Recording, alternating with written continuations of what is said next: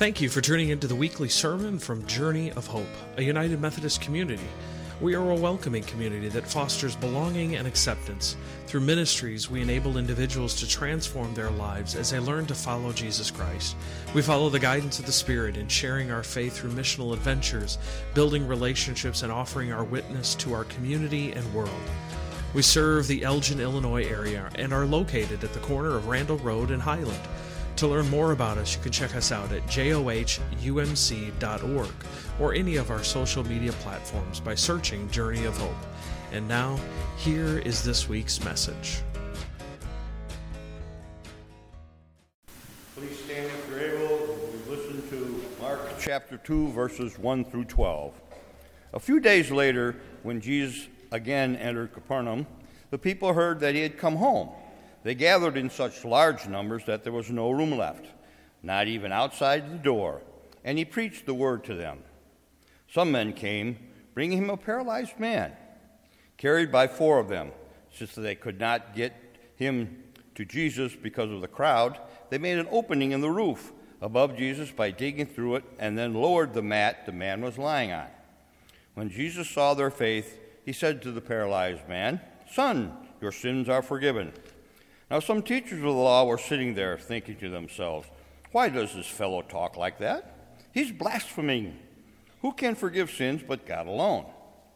Immediately, Jesus knew in his spirit that this was what they were thinking in their hearts, and he said to them, "Why are you thinking these things? Which is easier, to say to this paralyzed man, 'Your sins are forgiven,' or to say, 'Get up, take your mat, and walk'? But I want you to know that the Son of Man has authority on earth to forgive sins." So he said to the men, "I tell you, get up, take your mat, go home." He got up, took his mat, walked out in the full view of them all. This amazed everyone, and they praised God, saying, "We have never seen anything like this." May God bless both the reading, hearing, and understanding of his word. Amen.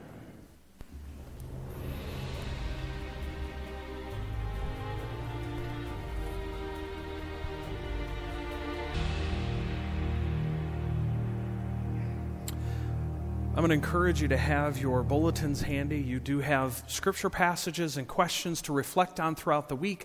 However, you also have a couple of spots in there where you can take notes.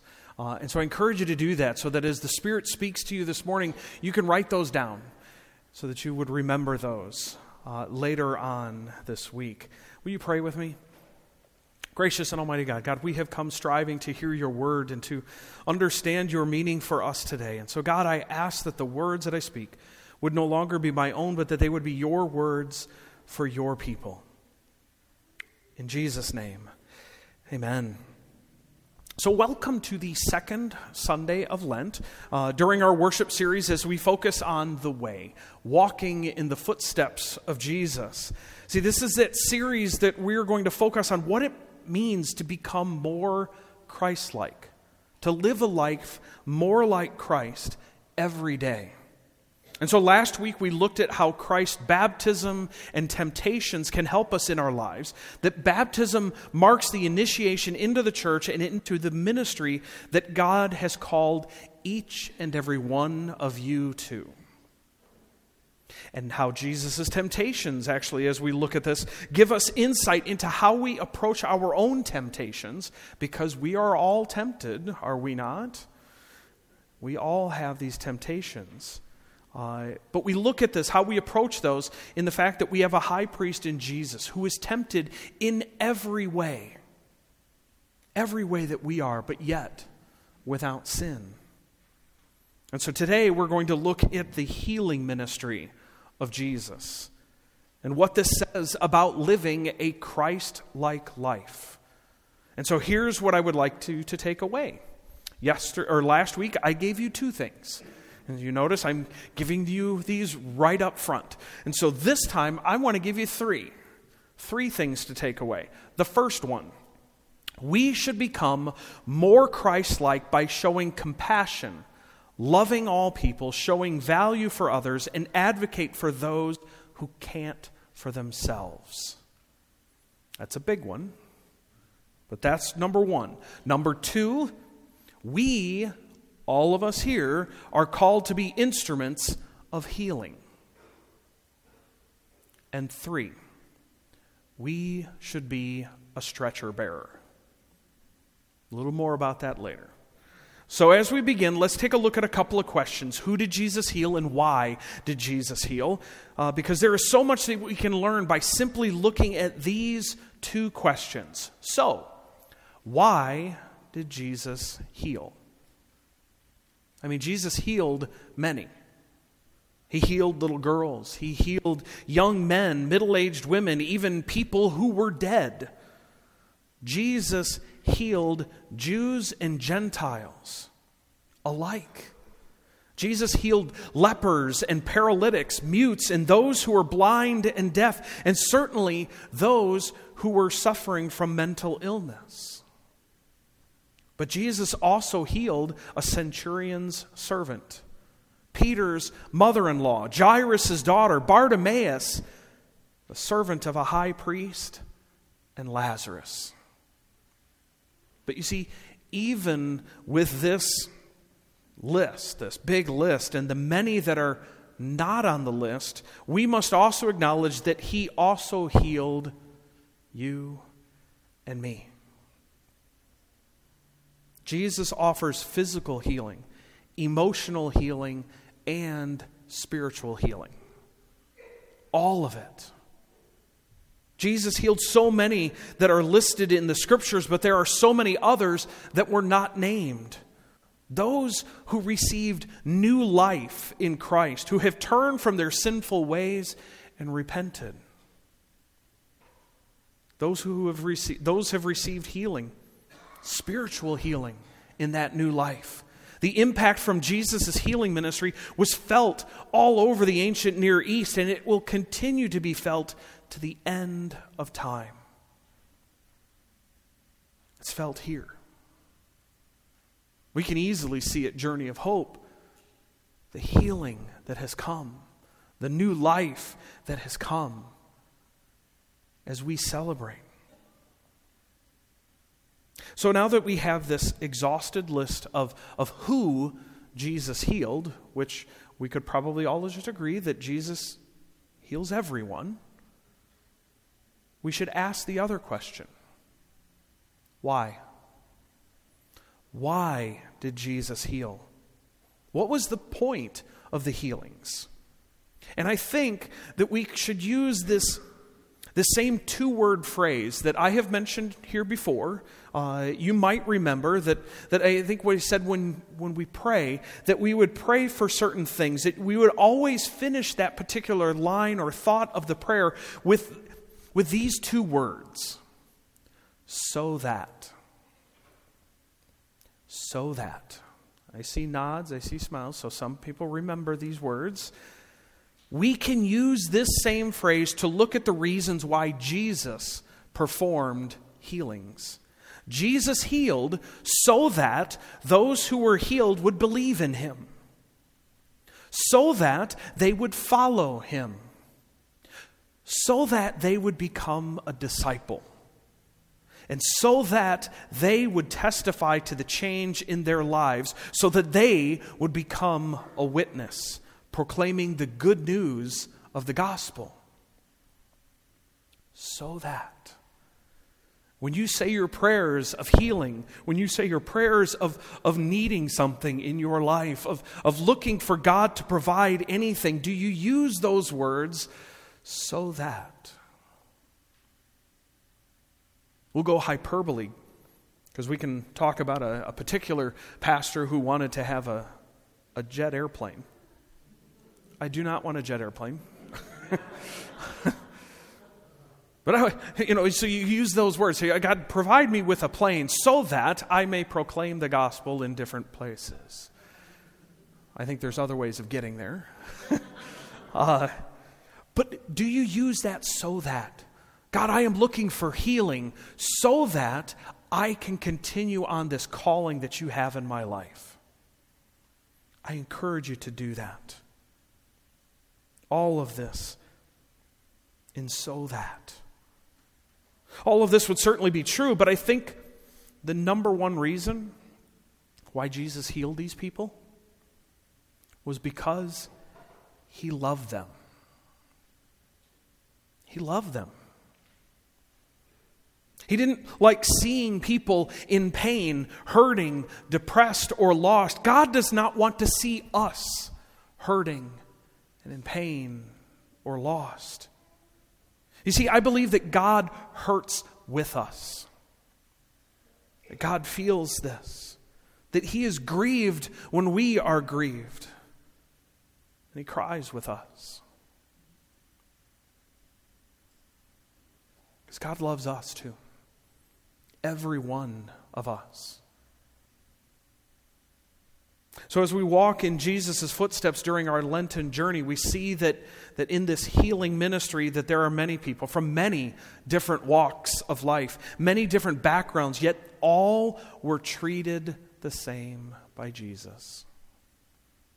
Well, maybe not the Pharisees, the Sadducees, but then again, we could argue that he did. Jesus shows compassion on those he encountered, some of whom had not had compassion demonstrated to them ever before. Many of those were on the fringes of society. Many of those would be people that we might walk down the other side of the road to avoid. I'm reminded about that parable of the Good Samaritan, about the priest and the Levite who walked down the opposite side of the road to stay away, but yet the Samaritan walked and helped. Jesus didn't care who the people were. He wanted to love all people. All people. In fact, it seemed that the further they were on the outer fringes of society, the better. Many times our society has looked down on those who are mentally and physically disabled, those who have addictions, those who are homeless, those who have chronic illnesses or emotionally troubled. Jesus shows how we are to treat them. He even tells us, Matthew 25:40, that whatever we do unto the least of these, we have done it unto him. Tells us what we are to do. Jesus loved all people, not just those who could offer resources or power or prestige. He loved them all. Even those who had absolutely nothing to offer but their lives. As I said, Jesus loved Jews and Gentiles, rich and poor, male and female, natives and refugees, members and non-members. There was no dividing line in Jesus' view. No one was excluded. Everyone is welcome. We mention this in our celebrations of Holy Communion as we state that the United Methodist tradition that the table is open to all people regardless of who they are. All people are welcome at Christ's table, because I always tell you this, and I'll tell you it again here real soon, that this is not my table and it is not your table. It is God's table. Jesus showed value to those who he healed. These are people who would probably not be given much time by anyone in society until Jesus came by. He healed a man on the Sabbath, raising questions from the church leaders. But Jesus showed that this life was worth more than following a bunch of rules. This man's life mattered. And then there was a time when Jesus was on his way to heal Jairus' daughter. You might remember the story. It would seem that this was a pretty big deal, since it was Jairus' daughter, that he should have made a really quick journey right to Jairus' house. But as he's walking through a large crowd, a woman touches the hem of his cloak. A woman who had suffered bleeding for 12 years touches Jesus and is immediately healed. But instead of rushing on through the crowd, Jesus stops and looks for this person who touched him. You see, he stops and he shows that this woman's life mattered. That she had sacred worth. Are we showing people that they matter. Through all of these healings, Jesus is showing compassion. He is loving them. He's showing them that they have value in His eyes, and He is also advocating for them. So here in our Lenten journey, where we are talking about being a little more Christ-like each and every day in our lives, we wonder, how do we do this?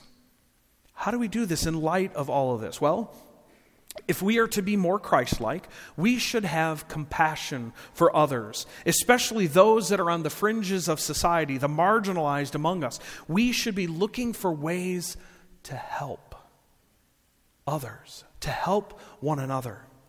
We should love all people and show them that they have value.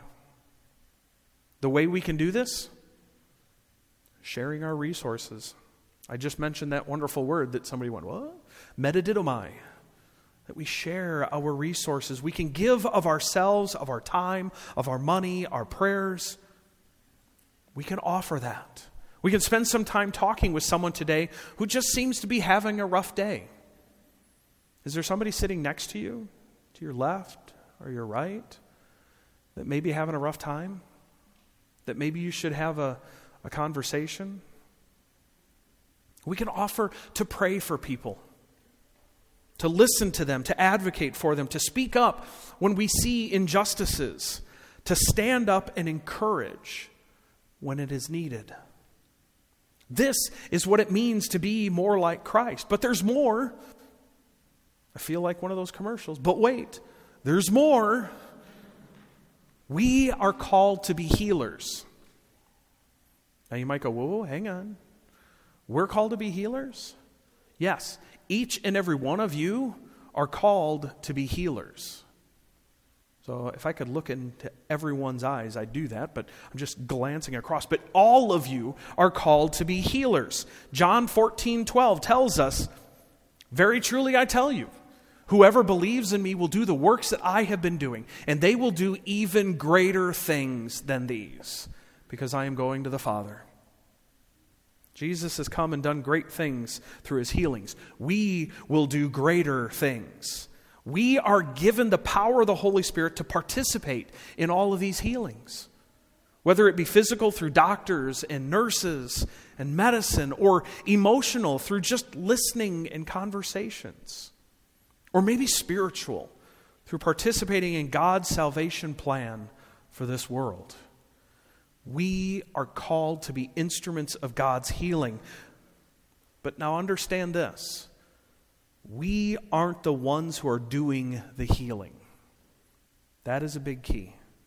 We aren't the ones doing the healing. We are, through the power of the Holy Spirit, participating in the healing. We are allowing God to use us to facilitate that healing. And so I encourage you to be the vessel that God uses today to bring healing to someone's life. Pray that God will bring that person into your life. Place them maybe in your path later today. Or maybe bring a name to mind so that you can participate in the miraculous healing that God wants you to give. Now, it may not be physical, but it could be.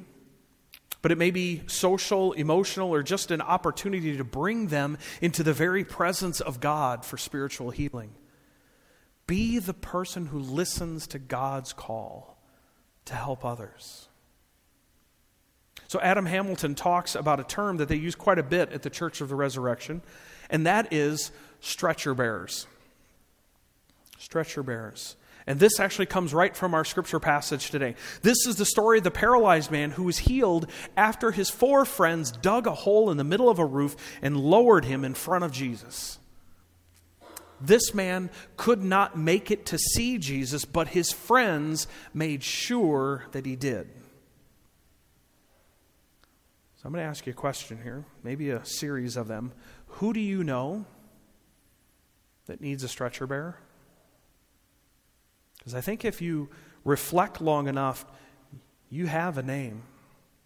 In fact, I will say that God is probably bringing a name to you right now of somebody who needs a stretcher bearer. Who needs your help to receive healing? Who needs your help in reconnecting with their relationship with Jesus Christ? You got some space in your bulletin. You got lines in there that you can write a name down. And so I would love for you in your compass guides or in your notes that you would take and write down a name or two, that name that you are thinking of right now.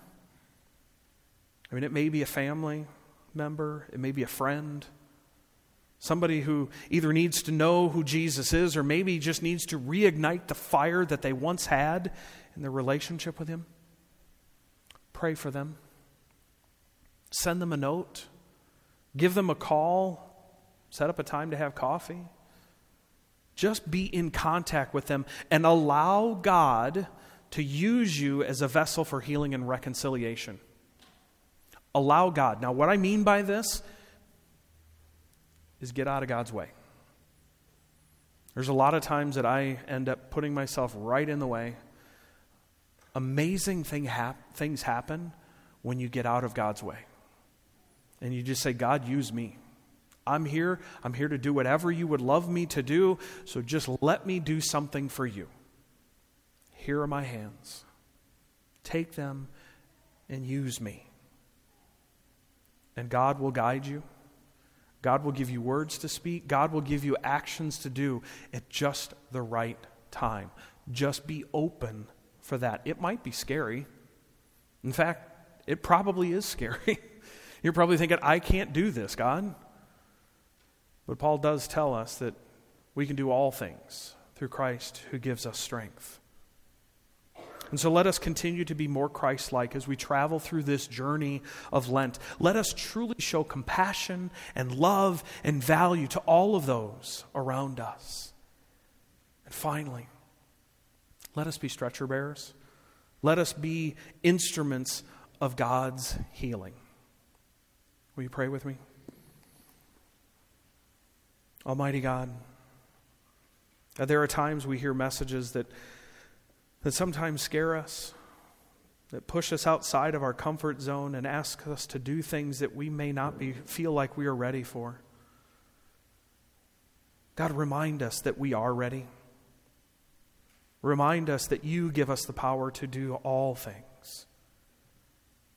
And so, God, I ask that the names that you have brought to our minds, that you would encourage each and every one of us here to make a call, to drop a note, to just pray for them, so that we may see you working in their lives, that we may see your healing for all of us. God, thank you for this message, and thank you for your Son, Jesus Christ. Amen.